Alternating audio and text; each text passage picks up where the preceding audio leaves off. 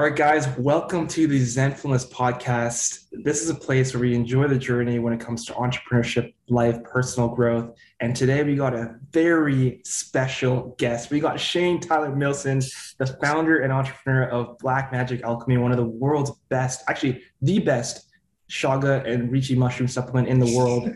And just someone who is very intelligent, very smart. His outlook on nature, outlook on life, on personal growth. There's so much that I'm personally inspired by seeing his journey.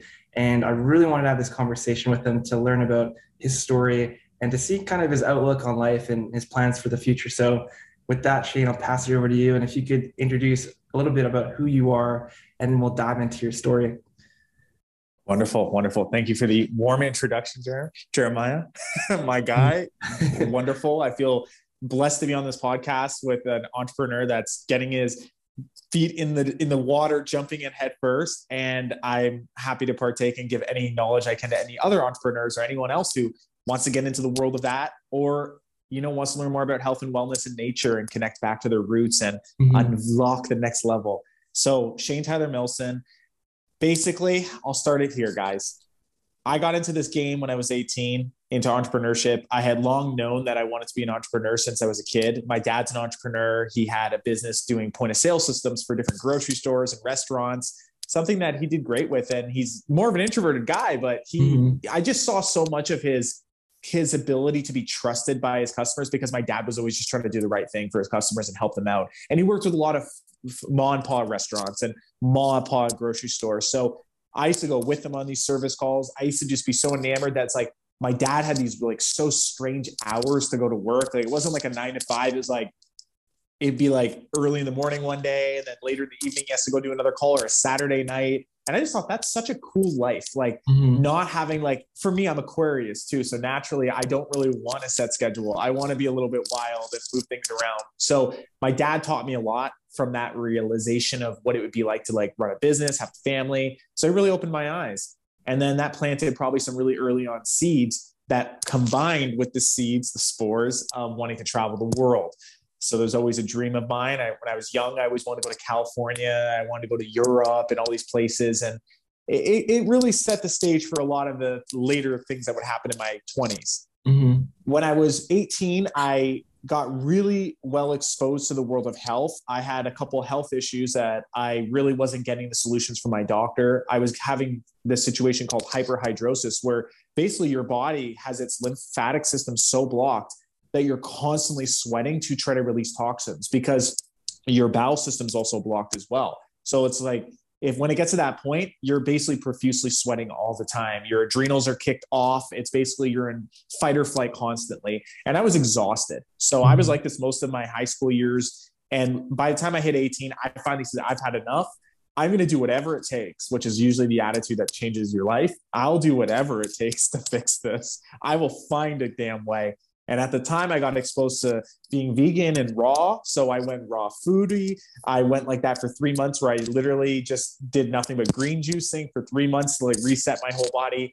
In less than 6 months, I totally cured my problem, cured my acne, fixed my anything to do with issues with fatigue. I got to a point in my life where I felt so alive and energized. And I realized, my God, how many other people don't realize that nutrition is such a great unlock.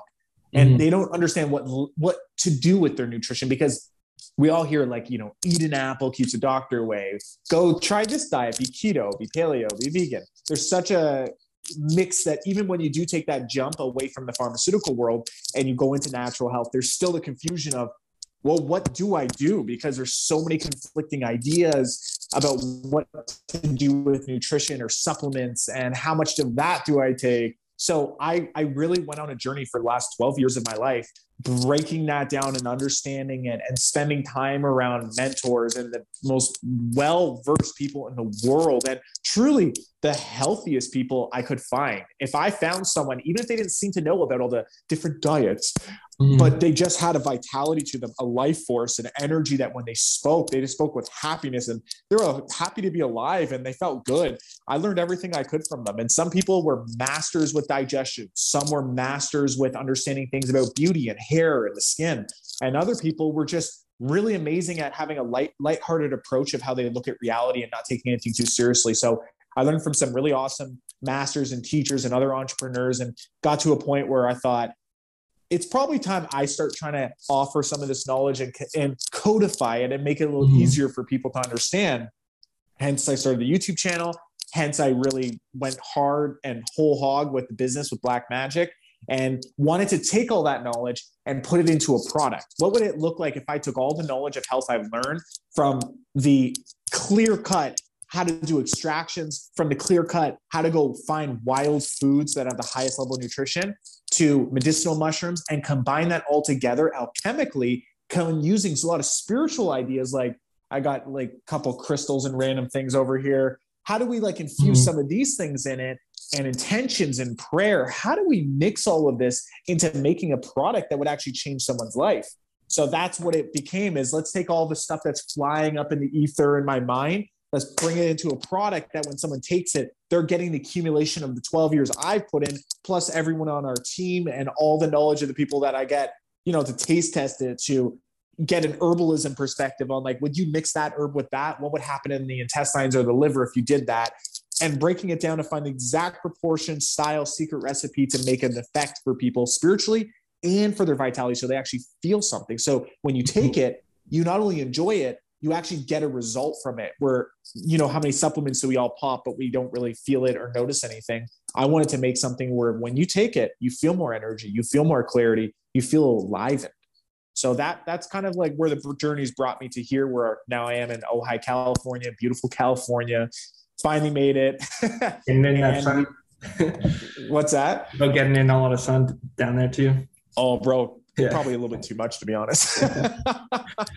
But yeah, and that's where the journey's led to. And at this point, it's I've been doing a lot of health coaching with clients and giving people a one-on-one approach to really break down and codify a system, so that way I can deliver not only a physical product that there's medicine in it, but how can I also deliver the content and information so someone could see health and understand it like reading a dictionary. They can understand anything in it. They can look at it. They can see how to do the balance of becoming their own doctor. How do we make life amazing for someone, and how do we heal from almost any health condition that exists? That's really the next level. So here's a question for you then, Shane. You said growing up you had that lymphatic health issue. Why do you think you were so, even back then, in tune with your body? Because isn't that a major issue in health, where people don't even know they have issues because they're just out of touch with their body?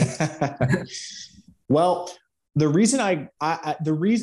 fact, I would say I was out of tune with my body so much that I was just putting all my trust into a doctor, and I got diagnosed as having hyperhidrosis. And I mean, I could look in the mirror. I used to go in the bathroom at literally, bro, think about this for a minute.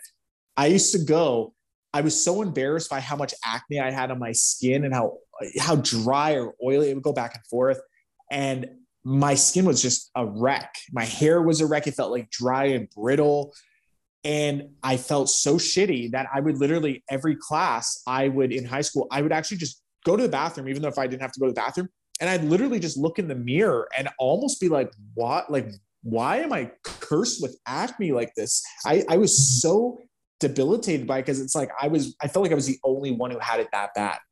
And I felt like, I don't know what's going on. I have no idea. So I then put all the trust in the doctors, and I would go to the doctor, and they were trying to get me all the way up to taking Accutane, which basically makes you go deaf after a period of time. It can really hamper and damage your hearing, as well as many other things, shuts your liver off, basically destroys your body. I almost got to that point of taking that. The only thing that stopped me was the blood test, which I'm like, I'm not doing any needles. So that's the only thing that saved my life at that point. But I actually just had gotten to the realization that I don't know anything. Like, I actually accepted I don't know anything. I don't know anything about how my body's doing this, why it's doing this. I just knew one thing now. I knew for sure from observation that the doctor must be incorrect to some degree, because I would ask the doctor, how come my acne is always way worse on Monday, Tuesday, like earlier part of the week than the other part of the week? And I started saying, is it maybe because I go out to see the movies with friends on the weekends, and I'm eating popcorn, I'm drinking Coke. I'm usually like celebrating more, having pizza. Like, I was doing that anyways during the week, but it was a lot more on the weekend. It was concentrated. And I noticed it was like suddenly on the Monday, my skin would be the worst. It would be all week. So I asked the doctor that, and their response was almost to laugh at it and think, no, there's nothing to do with the Coca-Colas you're drinking or the pizzas or the popcorn. It was like he shrugged it off with almost like an arrogance that actually made me think, I think there might be something to do with this, because how would that happen every time? That's what drew me in. And it took a little while to get into with my body, because I had to, like anyone would have to, you have to unwire so much of the wiring that's set up around the food addictions and chemical addictions that are inside these foods that the food manufacturers have put in, like monosodium glutamate, different chemicals McDonald's puts in their food, to make you keep eating it and being addicted to it, where even the smell triggers the portions of the brain that say, I need that. So you have to get through all that. So it took me a good 3, 4, 5, 6 months of hardcore, only organic. I'm not cooking on anything that's like a Teflon pan. That's like cast iron only. I'm going to go then juicing every single day. I'm going to be walking. I'm going to be drinking clean spring water.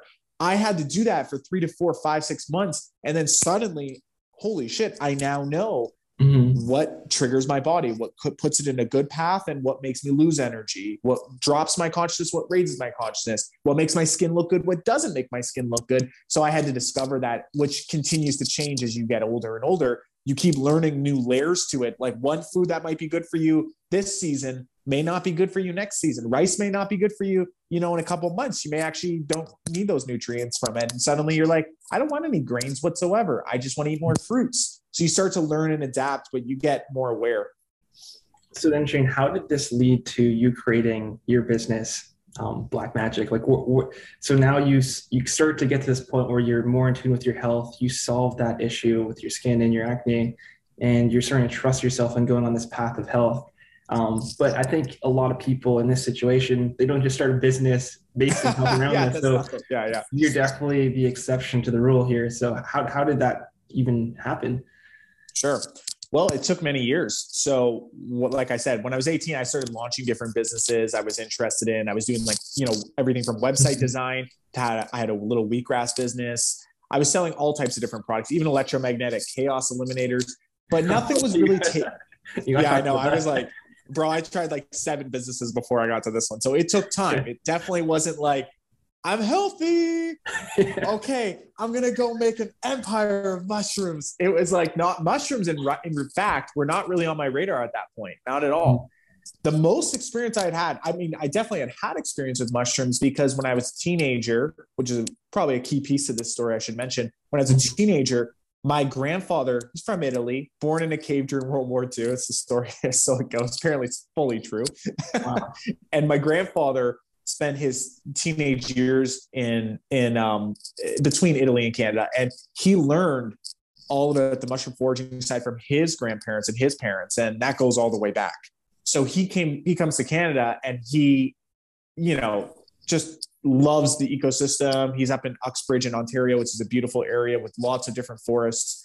He ends up being kind of like a mentor, coach to me with mushrooms, because I would go live on his farm. He has a hobby farm, 70 acres, 50 cows, chickens, goats, all that stuff. I would go live with him on the weekends, or sometimes even the whole summer. I would go spend that time with him, and he would actually teach me mushroom foraging. And that's how I learned about mushroom foraging or wild foraging. He taught me about juniper berries and the barks off certain trees, and this herb and this plant and fuchsia and lamb's quarter grows around the garden. It's got these herbs or these medicinal components. I got a familiarity with nature and the forest and nutrition, and how our forests are really fully edible. So much magic and medicine in our backyard. So I had that implant kind of early on, but I didn't make that full connection until I was a little early 20s. I started I went down this path after I fixed my hyperhidrosis and fixed up my acne. I just started going on this rampage of, I'm just going to learn everything I can. I don't want to just stop at fixing my issue. I want to get to the superhuman level of health I believe is possible. Because if I could go from hyperhidrosis, acne, adrenal fatigue in less than a year to feeling amazing, completely ripped, like 6-pack, ripped, energized, full of life, and I could do that in less than a year, what could I do if I spent years learning more about it? So I went on this obsessive path. But I knew from the moment I really fixed my health, I wanted to launch some business. I just didn't know what. So it took me until I was 25 to figure out it was black magic and to actually do a business that was what it is today. So it took, a good, you could argue 6 to 7 years of trying to figure out, what do I want to focus on? What do I want to be my niche? What do I want to be my business? And the way I discovered it was mushrooms, was because I decided the best route for me. I never went to university or college. I actually just started kind of spending a lot of time with entrepreneurs, and very wealthy entrepreneurs too. Some that were, maybe made a couple million a year, so not crazy, but they lived an amazing life of traveling the world, living like, van life, like 10 years ago van life, which is very unheard of really for someone who's like early 30s. And they were traveling around the country. And then I had multimillionaire friends that were doing businesses in the tech world. So I started spending time around them as my education. And I learned very quickly that that was probably the best route of how I would learn. And then I decided I want to go work with the best health food company I can find. I want to learn everything about the business. So I found a company in Canada called Giddy Yo-Yo. And they are a fantastic company. They sell raw chocolate bars. So it's like best heirloom cacao from Ecuador. They turn into these raw chocolate bars. They had 17 of them. They also sold about 20 different superfoods: chlorella, spirulina, goji berries, golden berries, all of those special exotic superfoods. But they also sold reishi and chaga, which was my first real exposure to it. And that unlocked the realization when I first drank it. And I thought, at first I was like, what is this? I remember the mushroom hunting, but back then with my grandpa, it was all culinary mushrooms. Now, what is this mushroom that grows off a tree? You don't eat it. You actually make a tincture out of it. Wait, you drink it as a tea? It's a mushroom. That feels like it's going to be weird. I'm used to cooking them, like chanterelles and morels and such, right? So I'm like, okay, tried it. And I'll never forget the first time I tried it. I was like, oh my God, years of green juicing and all that world and all these different herbal drinks. I never tried anything as powerful as a chaga tea. So that put me on this obsessive path of going out wild foraging, learning everything I could about mushrooms. Every weekend I would drive up north a couple hours. I would camp out, go to my family's properties and go mushroom foraging for chaga and reishi and lion's mane and all those. And it became clear from learning in that business, which I spent 2 years apprenticing. 2 years, I call it eating dog shit, because while I was doing an amazing job and I had a lot of fun, it was honestly the most fun. I would go to these health food stores. I had a territory of about 200 different health food stores in Toronto. And I would go visit them every week and, shake hands with the owners, spend time with customers, educating them about it. I would do all these trade shows. I would learn a lot about the business, help customers out. But it's like I was also in my head in the background, I was like, but I gotta do my own thing.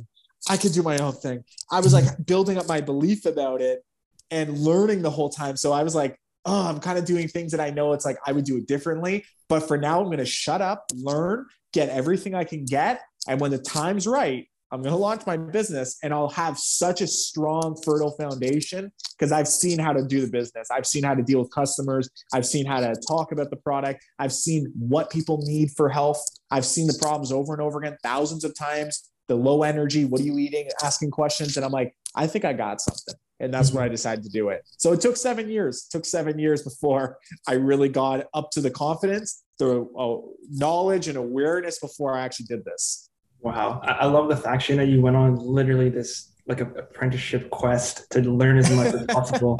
And I guess looking back, it just makes sense how you can connect the dots there. But so what happened once you launched Black Magic? Like it seems very complex to create like a chaga mushroom elixir. Like, how did this even happen?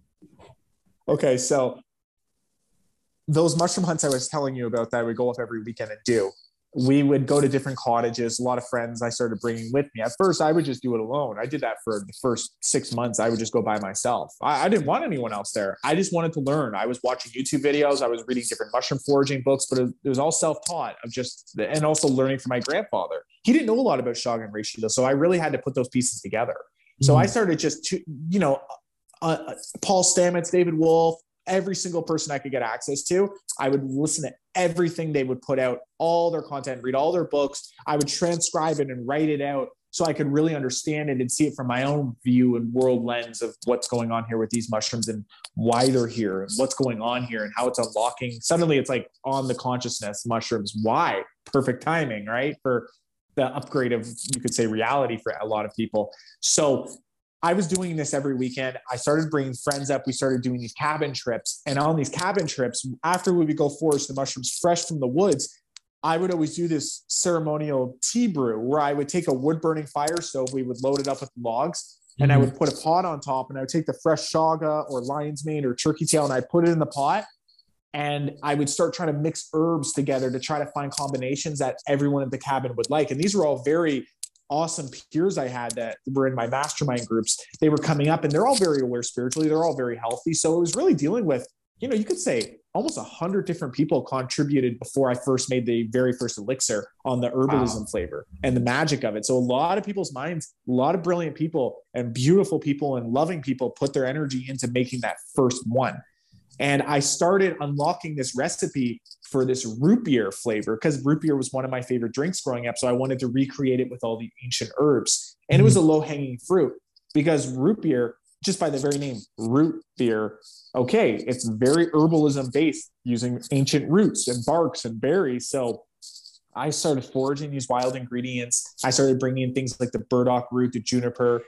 Absolutely. So by the very nature of root beer being called root beer, it became the low-hanging fruit of let's make this thing everyone loves the flavor of nostalgically. Most people like sodas, at least, especially root beer. Let's do it from the ancient perspective. So I started learning as much as I could about how ancient root beer was made and how it was originally called root tea.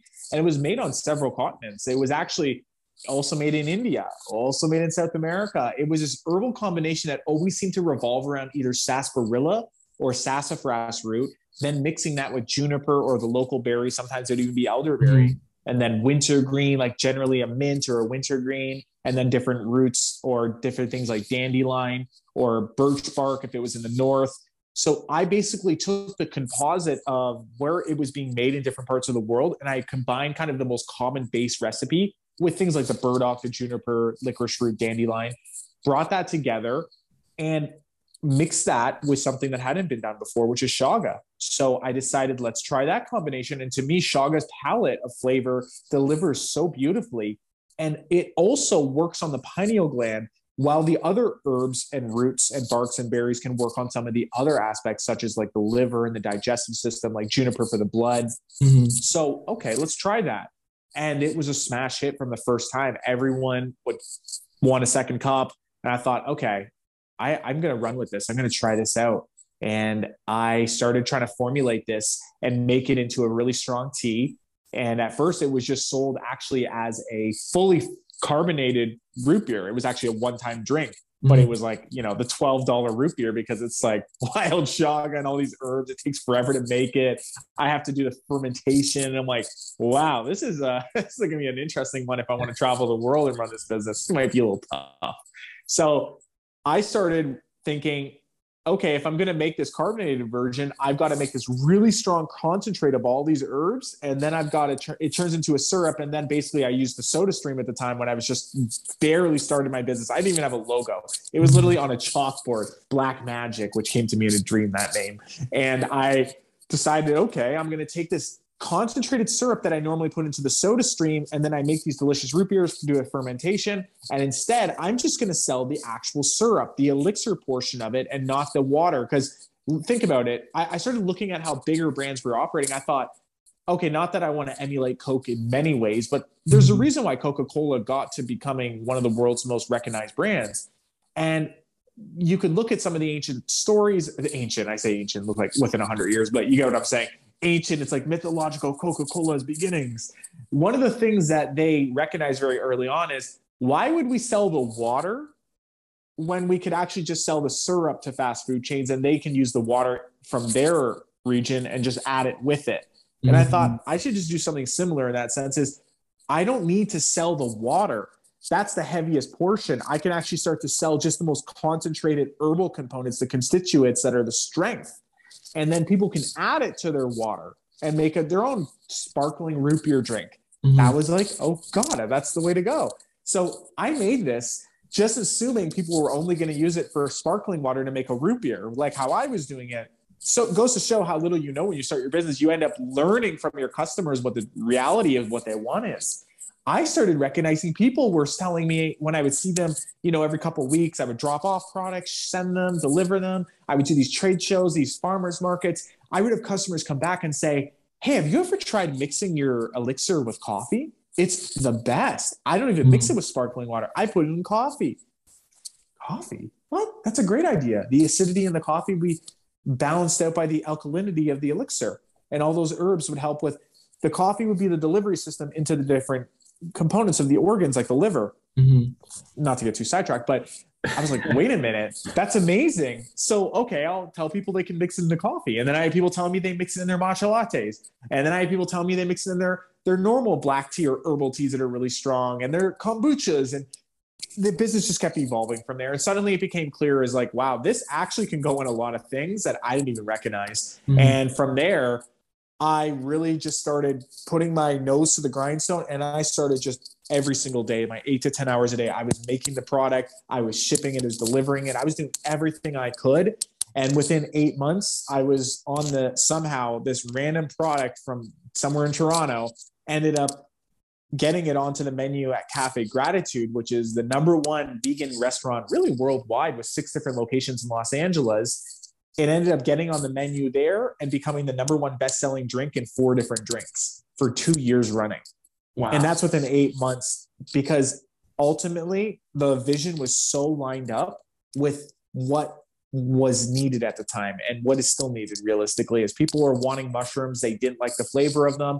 Mushrooms open the consciousness. Los Angeles usually is a starting point for a lot of health trends, and then it spreads from there. It was just like the right time, right place. Product had been set up. It was kind of this story that people appreciated too, of that I grew up and live around the birch trees that we forage our mushrooms from. Like, this is a wild forest product. This isn't powders. This isn't some organic mushroom from China.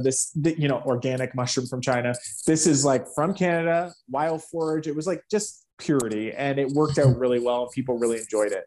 Yeah, well, that's incredible. Like the fact of how many iterations you went on and how you listened to your customers, and just the journey of your story it's just unreal, man. It's just crazy how persistent you were to like really do this, like this. Because when you hear a story like this, you think like, oh, this just seems so difficult to do, and you just seem like such a passionate person that you just kept pushing forward no matter what, and now you have this amazing Shaga product. And I guess so. What would you say are the benefits of taking the Shaga product? Okay, so the 3 main benefits we've figured out at this point, and this is not, again, the same way I thought, well, this is just what you mix into bubbly water. Well, I mean, when I first started, I just thought, okay, well, why do I love Shaga? I love Shaga less about the insane mineral composite it has, which is truly the most mineral dense of all foods known. Like, they've done the mineral testing of zinc, magnesium, selenium, antioxidants, melanin. There's any one food, if sesame seeds were the highest food of selenium, game over. It would be like the #1 superfood. Everyone would be taking it. Shaga is the highest on record of several different aspects, like betulinic acid, like I mentioned, and there's other minerals. So at first I thought, okay, well, I think people will be interested in that and they'll want to hear about that. And yeah, some do. Some are interested in that. They have a magnesium deficiency, which 80% of America does. A lot of people were deficient in a lot of these elements Shaga had, but it turned out it was less that was intriguing to people. Same as when I thought everyone's just going to like it for mixing to make sparkly drinks. People are like, all of a sudden, I realized people are actually interested in this for the same reason I am, which is not just that it's nutrient dense. It's actually that it's beyond immune boosting. It does something to the pineal gland that's very unique. It seems to open a sense of awareness and clarity of thought and mind, and removes brain fog in a way that I've never seen any other product do. It creates a presence, it creates a groundedness, but also a creativity. It seems to be pulling from both ends at once. There's so much I could say on that, about the wisdom of how long it grows on the tree, the doctrine of signatures, in which foods represent what the way they look, the way they grow, the way they appear, usually is how it affects the body and how it affects the health. Like celery looks like bones. It's high in calcium and magnesium for the bones. Carrot, you cut down the middle and look, it looks like an eye. Vitamin A for the eyes, and carrots are very high. So walnuts for the brain. Okay, it looks like a brain. what do you know? Chaga growing on the side of the tree for all these years, it's gaining the wisdom of the entire forest. And they're so rare that you could say it's like finding this very rare foraged food that is just the thing you need to cure your ailment. Like you go into the woods to find this one berry that if like you find it, I'll get my cancer. That was kind of that's kind of the concept there. So I thought everyone's going to love it for those reasons, right? Turned out, yeah, people are actually interested in the spiritual component of what it seems to do to the mind, the awareness it gives you, the wisdom it seems to parlay onto you. So I started really realizing it's actually affecting the pineal gland. That's the area of the body it's hitting. And there's a lot of research coming out about how melanin, the same melanin you would get from the sunlight when it impacts with your skin, the chemical composition of how the hormones release, that melanin produced is the most supportive nutrient for the pineal gland. And it's the hardest to support antioxidant for the body. So you need a lot of other nutrients in the body to actually produce melanin. Mm-hmm. So when the sun hits your skin to actually produce the medicine, you still need to pull a lot of magnesium and different antioxidants, all the same one chaga has. So it's a perfect delivery system.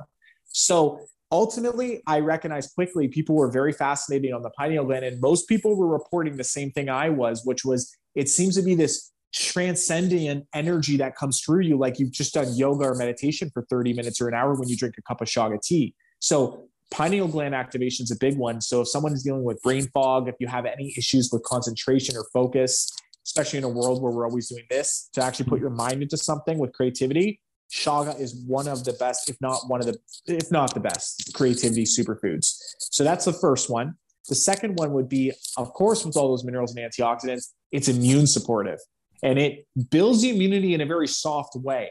So if you think of drinking, let's say you're sick and you want to heal yourself, a lot of people want ginger tea or they want garlic, even like a strong garlic shot with cayenne and ginger and vitamin C. And those are all amazing. Excluding the vitamin C in this comment, those are things you don't want to be taking constantly though, because it's too fiery, it's too intense. In fact, with garlic and things like cayenne and ginger, there's Zen monks who won't even consume it because it actually creates too much fiery chi energy, which they don't want. They want more of that depth. So it actually can almost fire you up or you're not grounded. So I said excluding vitamin C because vitamin C is something you do want pretty constantly. But this is where the immune supportive elements of medicinal mushrooms like chaga and reishi are really key. And something the elixir does is it provides an immune support that's very soft on the body that you could actually have every single day. Unlike the garlic shot or the ginger shot, you can have it, but you can't keep doing that every day. You're going to cause issues with your intestinal tract. And the third component that people really love is skin sexification, as we say. And the reason is the skin is your biggest organ. It's also the organ most connected with your liver. So chaga naturally nourishes the liver. And a lot of the herbs we put in there, like the licorice and dandelion root, are very effective on the liver, even the chicory root we add.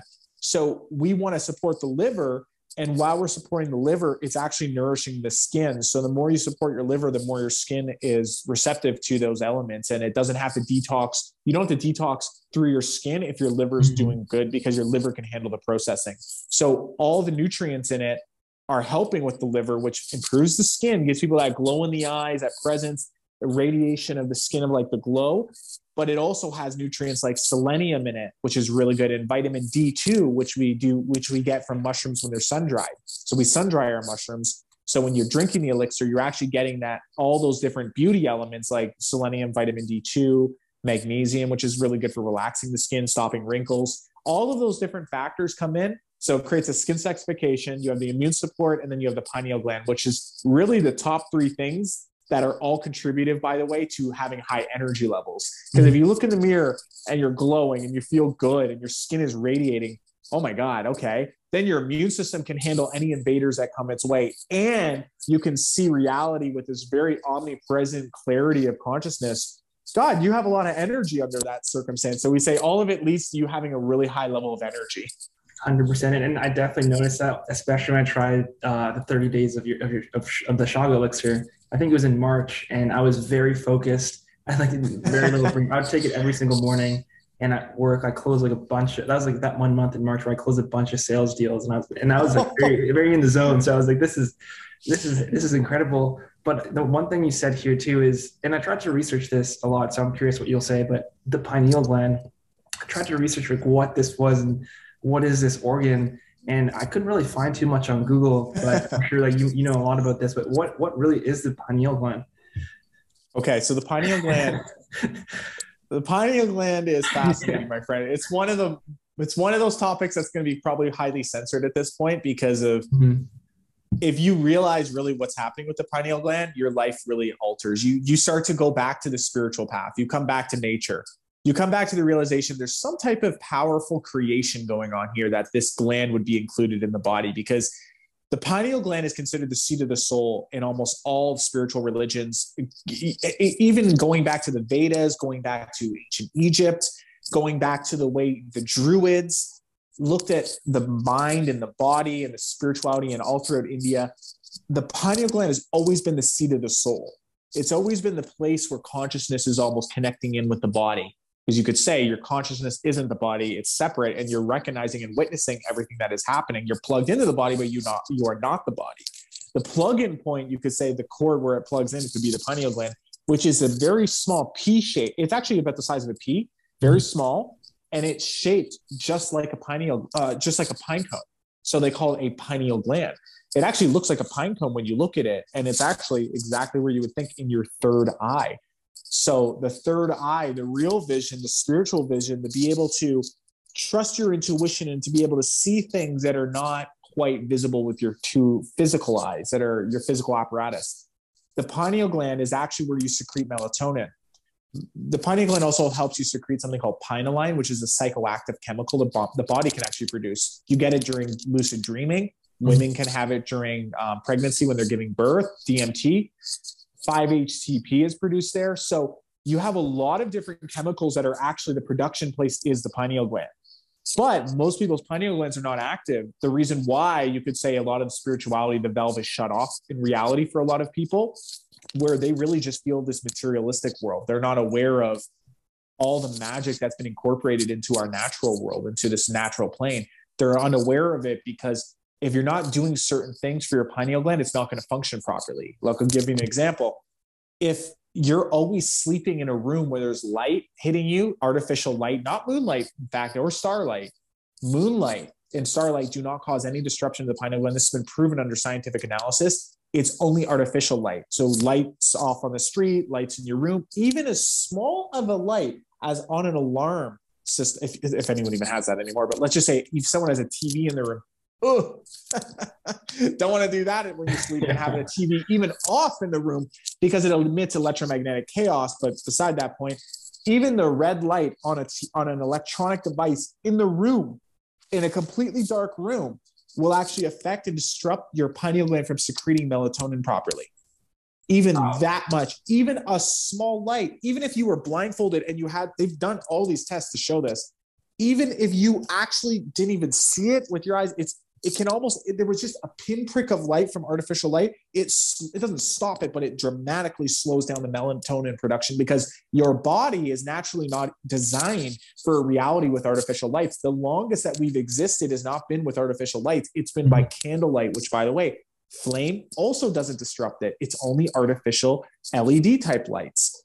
So these lights end up stopping the body from producing melatonin and stopping it from then producing all the other chemicals like the 5-HTP, the pinealine, all the different psychoactive chemicals like the alpineline I was mentioning. It stops that from happening and stops people from going into a deep 4th stage level REM sleep, which would actually give them all the healing nutrients that the body needs, all the healing hormones to be produced during that time.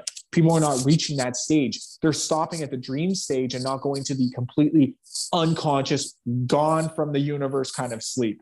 Mm-hmm. So people then report things like brain fog, headaches, not having focus, being distracted all the time, not being able to find their purpose or their passion. All of these things, not having creativity, not having all those things being disrupted are all to do with the pineal gland, because if the pineal gland is working perfectly, my God, you're getting the proper sleep you need. You're fully energized. You're creative.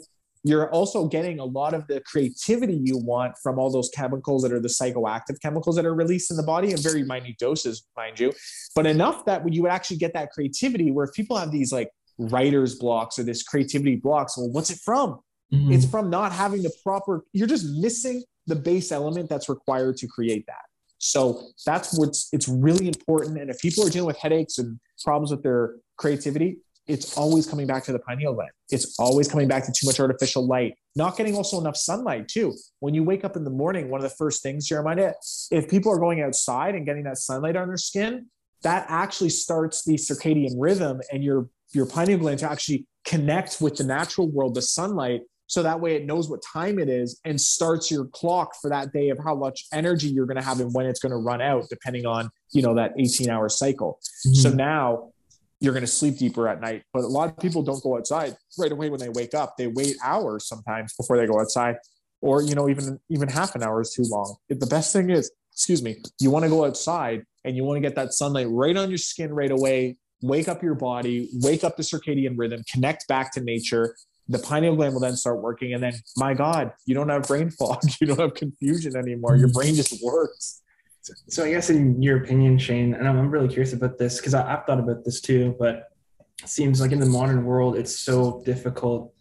There's so many distractions, whether it's like technology, the phone, living inside, like we're all in these small apartments.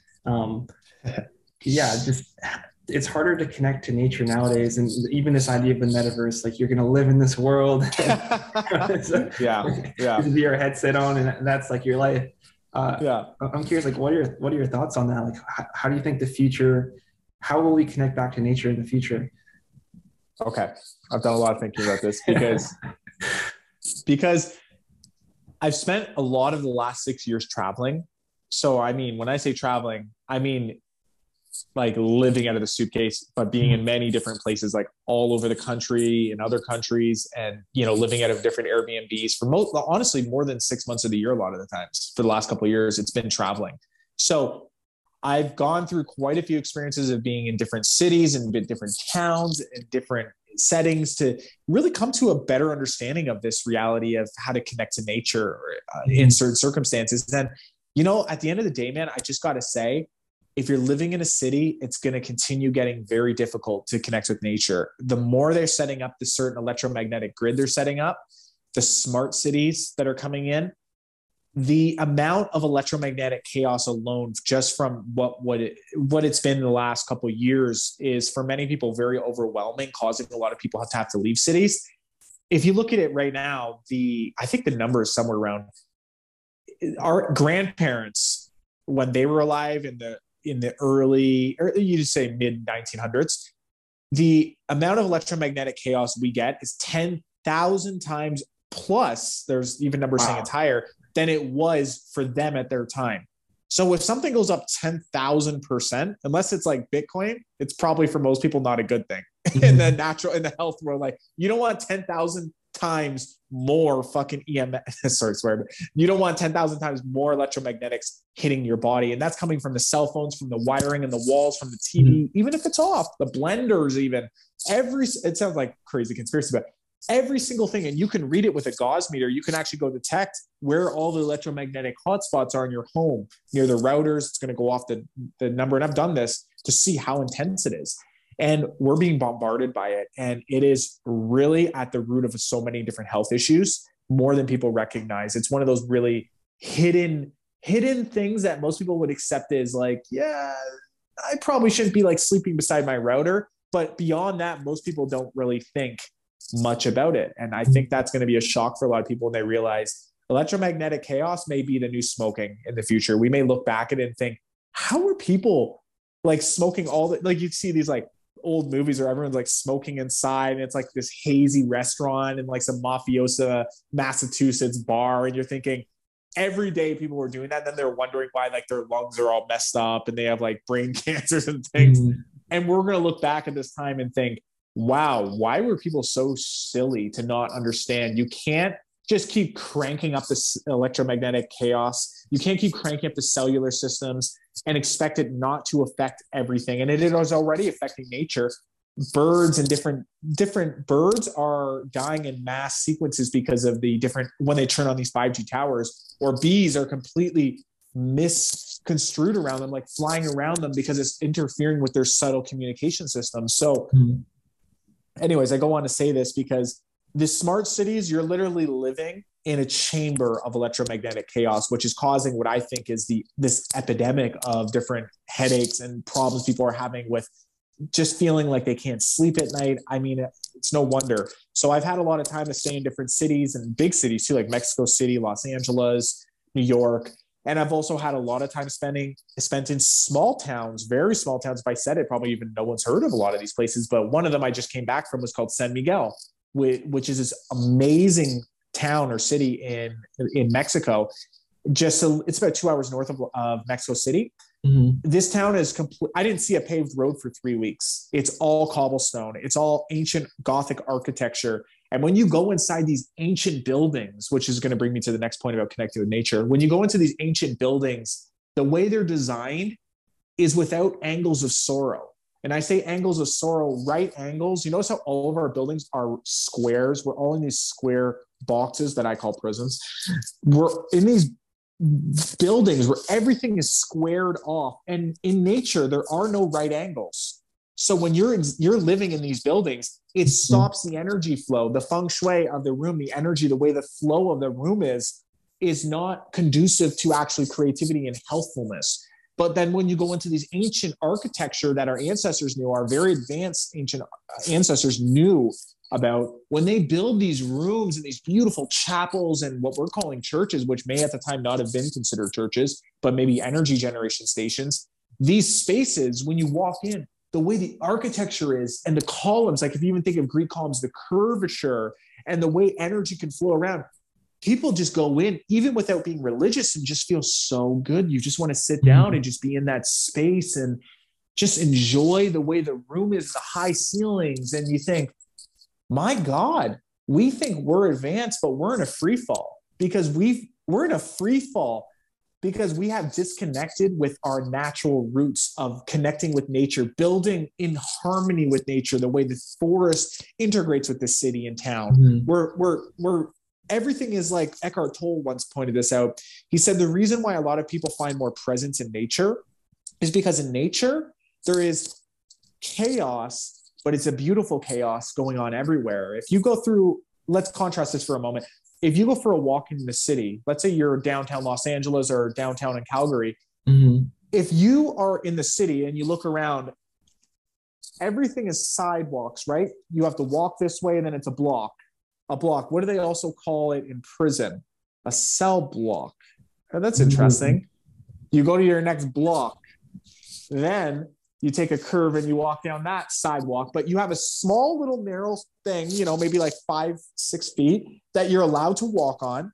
And then that's someone's property. You can't walk there. Oh, you can't walk on the road. You might get hit. There's a danger. There's cars moving by. Okay, I'm not allowed there. I'm not allowed there. Oh, there might be a little park in town. Okay, that's great. But then they're spraying it with pesticides to keep the grass green. So you start to think it gets hard to live in a city. And I've tested this, man. I want to say that it's easy to do. And you can just, we can do it. People are making their complaints and bitternesses about it. And it's just all bitching. They can do it. You can do it.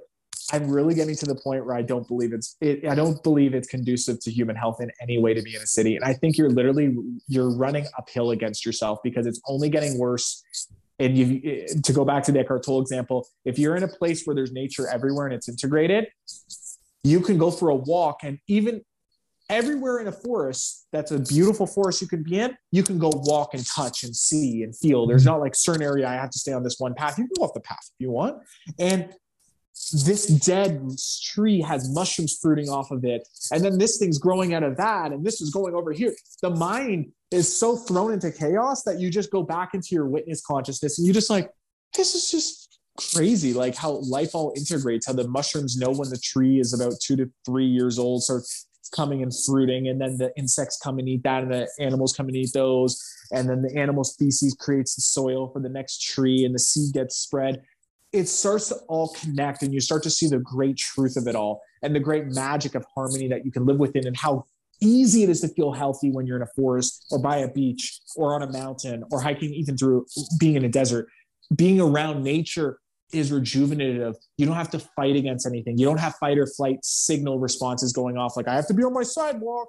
I can't go over in the backyard. I can't get hit by the car.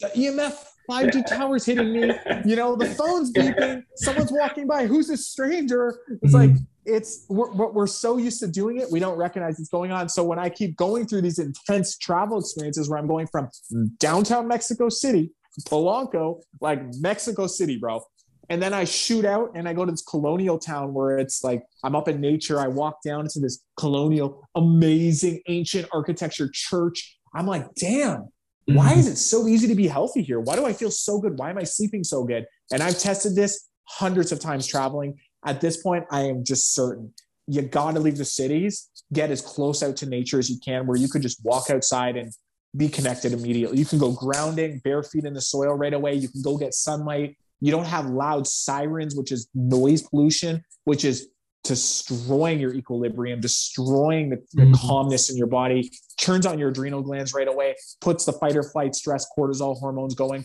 You don't hear sirens. That's the more we can integrate with that, the less you have to put into the nutrition side and the superfoods, smoothies, and all this, which I love. But honestly, when you're in nature, you could just go get some wild raspberries and you could have that. And that's all you need. You don't need all these superfood, exotic shakes and things like that. So that's what, anyways, long dissertation there, but that's what I'm trying to do with Black Magic ultimately, is give people a taste of nature inside a product that's like, nearly everything's wild harvested, from the water to the mushrooms. Every single thing is like trying to get people connected back to nature, trying to represent that, to help people realize how much of a better life you could live when you actually just get closer to nature. 100%. And yeah, I love that. And the thing is, Shane, like, because you laid that out, now I'm thinking, yeah, it is so unnatural living in a city. Like, you never really think about these things, but you're right. Like, there's so much chaos and fear. Like, oh, walking on this sidewalk, there's cars here, but in nature, you're not really like thinking like that. Like, you can touch the trees, you can walk through the forest, you can be a little bit more relaxed. You can see sunlight. But yeah, it's just amazing. And yeah, I guess I know we're a little bit over time, so I don't want to take up too much of your time here, Shane. But I was curious. So, where can people find you, learn more about you, yourself, your channel, Black Magic? So the best places would be if someone goes to the Black Magic website, it's Black Magic Alchemy. And we use that same name for our Instagram. Alchemy is spelled as you would think, not any crazy with K's and I's and E's. No, it's like normal alchemy. And if you look up blackmagicalchemy.com, you go to the website. I have also a lot of stuff on the Instagram. And then my personal, that I post a lot more of the, let's say, self-development, more spiritual side we're talking about, is Shane Tyler Milson. And I post on YouTube, going to be more regularly soon, and definitely on Instagram, a lot of stories sharing the journeys and travels, and those are the two best places. 100%. And we'll have all the links in the description below. And yeah, I guess I have a few more questions for you, Shane, but like the second one is, like, you strike me as such a unique entrepreneur, the way your passion, like, you're not this money driven, I guess from the surface, like, you're not this money driven, hungry, like, just create whatever product. You're almost like a conscious entrepreneur. And I'm just like curious to learn, like, how, like, what is your advice to new entrepreneurs out in the world to do something great like yourself? The advice I would give is to be very, very conscious of the people you're listening to. Be very aware of the life you want to live, and get to know yourself as quickly as possible and as fast as possible. And that's fine to like make many mistakes. It's probably going to happen. But I say to just be careful who you're listening to, because you might find some really amazing entrepreneur that's made many, many millions of dollars, maybe has a massive following or reach, and you might listen to the advice they give, but that advice may not be actually what you're looking for, because that person may not actually be living a life that you want to live. They may be successful and you can respect that, but it may not be how you want to live. And I learned that very early on. Four Sigmatic, probably the most famous of all mushroom companies, they're one of my mentors, the whole group of four of those Finnish guys. And I learned so much from those guys, and they changed my life. And they're still good friends. But I'm glad that I learned very quickly that just because they gave a certain piece of advice didn't always mean that that would be for what I wanted to with my business, because their business, their concept was, we want to make mushrooms so accessible that we would want it to be in literally like everywhere. Like, you could get it at Walmart, at a gas station. You could literally get mushrooms anywhere and everyone could have access to it. And I realized what it would take to get to that level would be, 50, 60 employees, would be massive headquarters in multiple countries, would be dealing with a large system of operations. And at the time when I first started, I think it's natural for, a younger guy, 25 at the time when I did this, to think, I'm going to take over the world. I'm going to be at every Whole Foods on earth. I'm going to be the number one most sold mushroom product on Amazon.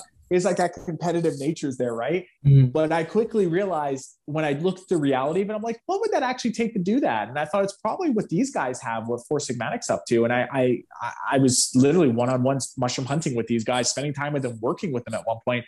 And I started to realize, I think this is really good that they're doing it, but I don't think I'm meant to do it. And I started to separate the advice that they were giving me for the advice that would work for someone trying to build that versus what I wanted to build. And I started looking towards the people around me that were, in small towns, just doing some really amazing kombucha, for instance, or some awesome sauerkraut product, or even like a natural deodorant or a hair care product. I started just paying attention to people that were doing product, and maybe they don't have global recognition that they're in like every Whole Foods, but I started seeing how they were living and the type of customer base they had and the problems that they were addressing and the results they were getting from being able to do an artisan small made product. You can get a lot more depth to help people, like a smaller group of people. Your depth is going to be a lot stronger than the breadth if you go national and worldwide.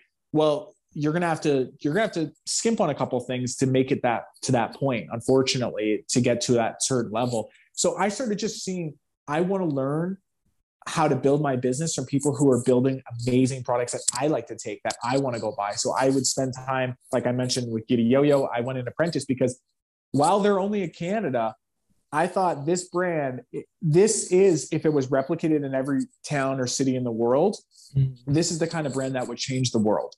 Doing it that way by making a really amazing product, keeping it more localized, doing small productions. I was like, I want to do that. I want to make it like that. That's more exciting to me. And I just want to find a way that I could do that and still travel the world. So that became my mission. I started reading books like, Tim Ferriss' 4 Hour Work Week. So I would say ultimately, if you're starting, just keep in mind, you may think you want to take over the world. You may want to make $100 million. Like all those things may be prevalent now, but you might start to realize you don't need all the things you thought you needed. You don't need to take all the advice from everybody. It's better to really select people who are living the life that you want to live similar to it and that have results that you would like to emulate. Those are the people you want to listen a little bit more carefully to, and to do it in a way that's for yourself. Like, don't try to copy any other business. All my mistakes in business have been from trying to copy others and trying to emulate something I thought that I should do too, like with my website or, with my packaging. And I thought, oh, we should do it that way because other people are doing it. And I realized the more unique I've been by saying things like pineal gland activation, skin sexification, like no one, to my knowledge, I have never seen another health food product in the world use that term, skin sexification or pineal gland activation. That's almost become like a trademark for us at this point. I'm glad we did that because at first I was hesitant, Jeremiah. I was thinking, what the hell are people going to think if they hear like skin sexification? They're not going to like take that seriously. But I realized from all these years of doing it and talking about it, that's actually the parts of business people love the most. It's those weird things we say or calling it black magic. Ooh. Everyone was like at first telling me not to do that. People are going to have a bad association. But I was like, I'm going to do it because it came to me in a dream. And that was clear as day. Like that is what it's called. And it feels right. And I did it. And I can tell you, who knows what the future might have been if I called it something else. But I feel very good that it went the ways that it did. So all my best wins, and hopefully anyone listening, this could be good for you.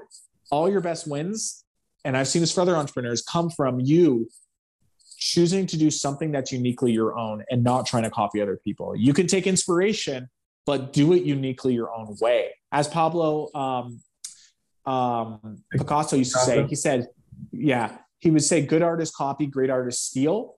But what he meant by that, in my perception, is you steal from steal's got a bad connotation, but look at it this way. You take inspiration from many different places and you combine it to bring it to one thing, which is basically how I did Black Magic. I took the best I could find about wild foraging and I took it and put it all together into the branding and into the story. And then I took the best I could learn about herbalism from like Chinese medicine and I mixed that in. And then I took the best about what are my favorite brands? How do they look? What's the label look like? How do it be different? Because at the time when I started, the common thing was the little green leaf on the bottle that says, all natural, non-GMO, organic. And it's all green and white because that's like the perception of a health food product. And I'm like, you know what? I'm going to go black and, dark colors and this gold and this crazy alchemical look and the mushroom coming up and the root. I was like, I'm going to do it so different. And at the time when I launched, I was the only product on the shelf that was black and gold. There was no other product. So all my wins came from doing shit that was outside of completely what anyone else was doing, but borrowed inspiration and just mix it together in a way that it was hard to say any one thing came from this. It was like so many mixtures. Yeah, I guess I just want to say, number one, thank you so much for coming on the Zen Plus podcast. Shane, like, you're someone who I really look up to in so many ways, just the way you think as an entrepreneur, like your story. It really inspires me with Seasons. Like, I want to be kind of like you. Like, I want to be someone who trusts myself and can really bring something new to the world. And I just wish there was more people like you who really like trust themselves and just bring something so unique to the world where you can see it and it's just like the world needs it. And that kind of leads into this other question, that how did you get to the point where you trusted your inner self so much? I'm a big fan of Ralph Waldo Emerson's essay Self-Reliance, and I feel like you're just someone who like really embodies that philosophy. So it's something that comes from every single day, many micro actions, many micro behaviors, because it takes some time to get to the point where you feel you have something. For a lot of people, it does. It takes time to actually believe you have something that's worth doing or sharing. So a lot of people don't want to just, rightfully so, it's engineered into us to not embarrass ourselves. So it's like, you don't want to immediately come up with an idea and then go do it. You almost feel like you need some type of authority first before you can do that. And some of that is true. Some of it is like, you do want some knowledge before, let's say you start a podcast. Like, you want to have, like, obviously you have some mindfulness. You are a guy who is studying and learning, and you're chopping your teeth, as they say. You're doing what it's required to earn the place to do a podcast. So you're doing that. So you're feeling like, I can do this. I'm allowed to do this. It's something that I would just, for anyone who wants to do something, to immerse yourself into it. And that will allow you to gain the confidence in your mind, the belief that you can do it, the trustfulness that you can become that. So for just my example, I learned about mushrooms first from my grandfather, as I mentioned. Then I went and worked for a company where I joked I ate shit because I was doing something that it's like, I already was more entrepreneurial than I was anything else. I was like 99% entrepreneur in my blood, and everything I wanted to do was that. But I wanted to humble myself to go work for someone else so I could actually learn all the ins and outs and treat it like university. Like, I wasn't there to collect the paycheck.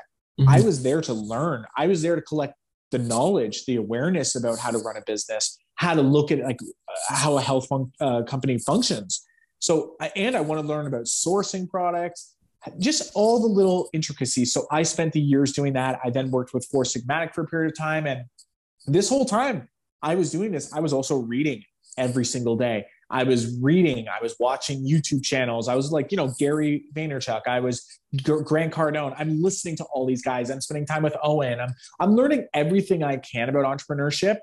So as I'm going through, I'm already at the point where I believe I should be doing it. I believe I put the time in to make this, that what I'm saying is reasonable. I've actually tested it. I've done it. So the best way and the fastest way, in my opinion, to get to that point where you could just trust that you're ready for this and you can do it and you can take that leap is immerse yourself to the point where you become so knowledgeable that you're in the top 100 of the world that is obsessed with this. And if you do that, my God, you're going to be someone that to be reckoned with, that people are going to want to learn or purchase what you've created.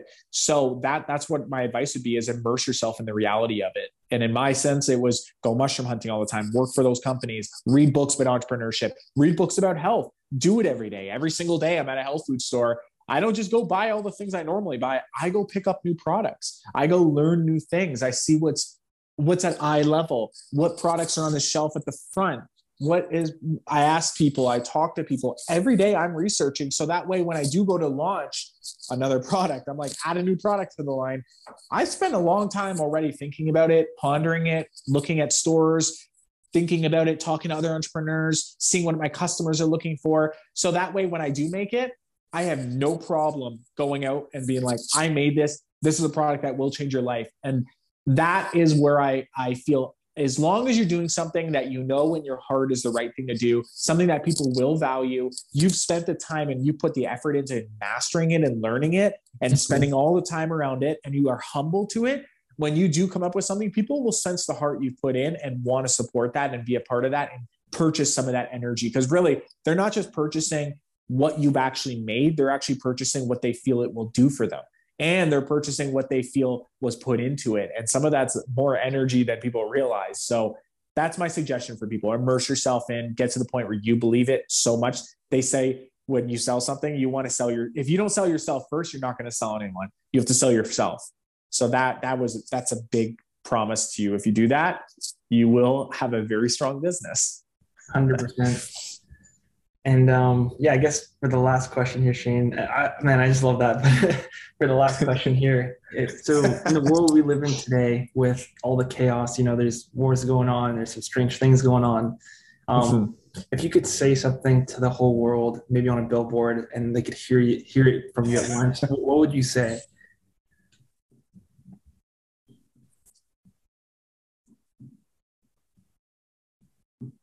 My brain just wants to keep leaning back to the same idea, is that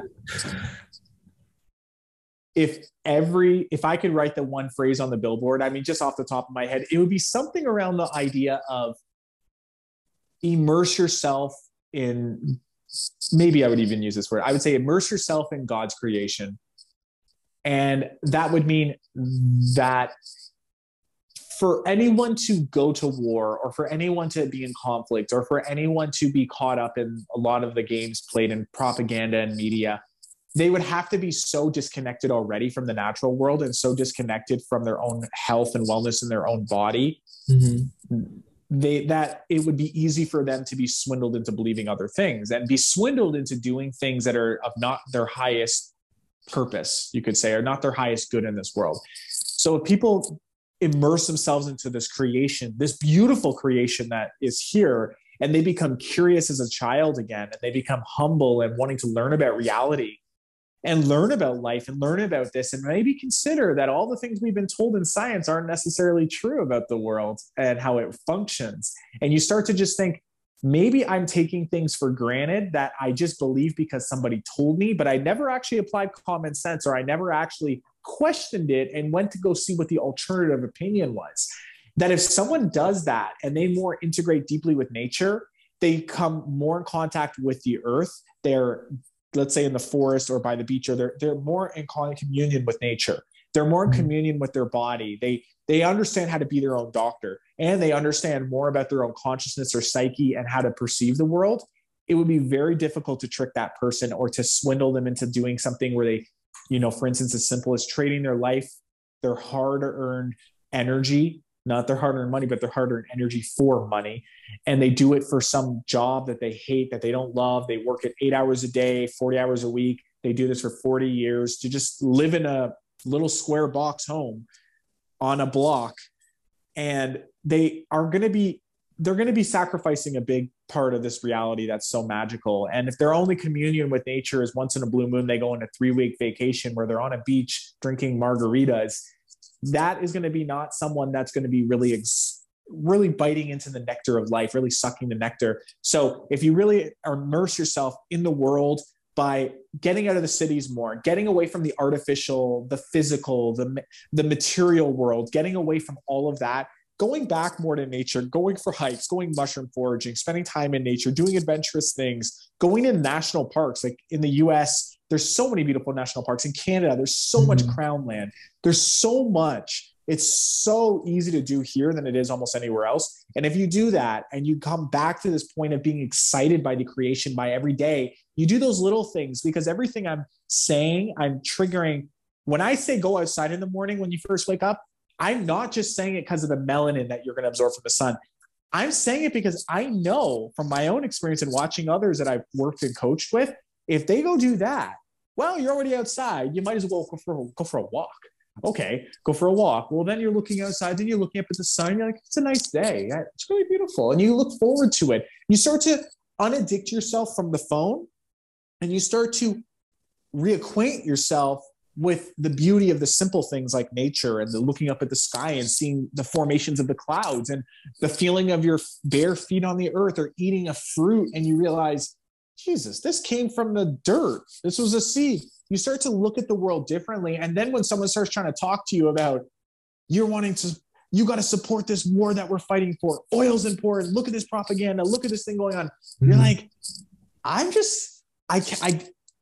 don't want to I'm just choosing not to participate in your world, in your artificial metaverse world. I'm not going to participate. I'm going to do my own thing. I'm going to go back to the simple things. So that's what I would say as a billboard. If people started doing that, and you look around, bro, you go to a national park, you go into a forest, just look at people's faces versus the faces of people on the streets in a city. Mm-hmm. It's such a different thing because nature unlocks something. You're breathing in, I could talk about it on the physical side, you're oxygenating your body, you're looking externalization, you're looking in distance far away. There's all that, certainly, but there's something magical. There's a lot of mystery there. And just remember the mystery. And if people become more in tune with nature, their whole life will become more in tune. And there you have it, guys. Shane